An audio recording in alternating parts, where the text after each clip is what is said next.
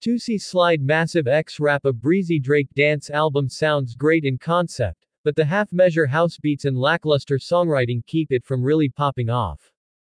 Drake's songwriting hits a particular sweet spot when he chooses narcissism over self-awareness.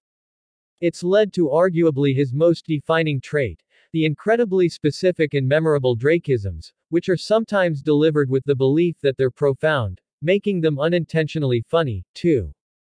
Think of the melodramatic and self-loathing details that fill up "Take Care, I Think I'm Addicted to Naked Pictures," and "Sittin' Talkin' 'Bout Bitches That We Almost Had."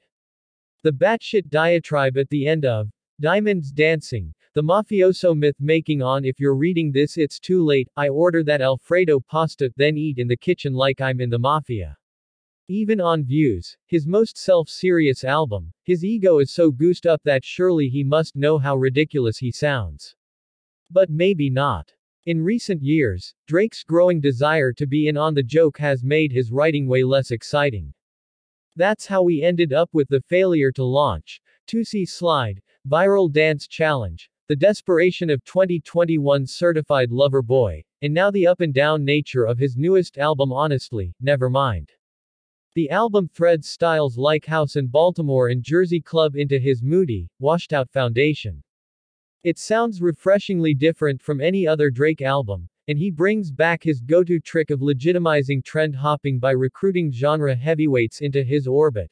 South African DJ Black Coffee and chameleonic electronic producer Carnage, under his house alias Gordo, both have major contributions to the production. It's light and breezy, and the songs flow right into each other like a DJ mix, not unlike 2017's More Life. All this should work, but it feels a little empty for one glaring reason: Drake's writing lacks its former zest.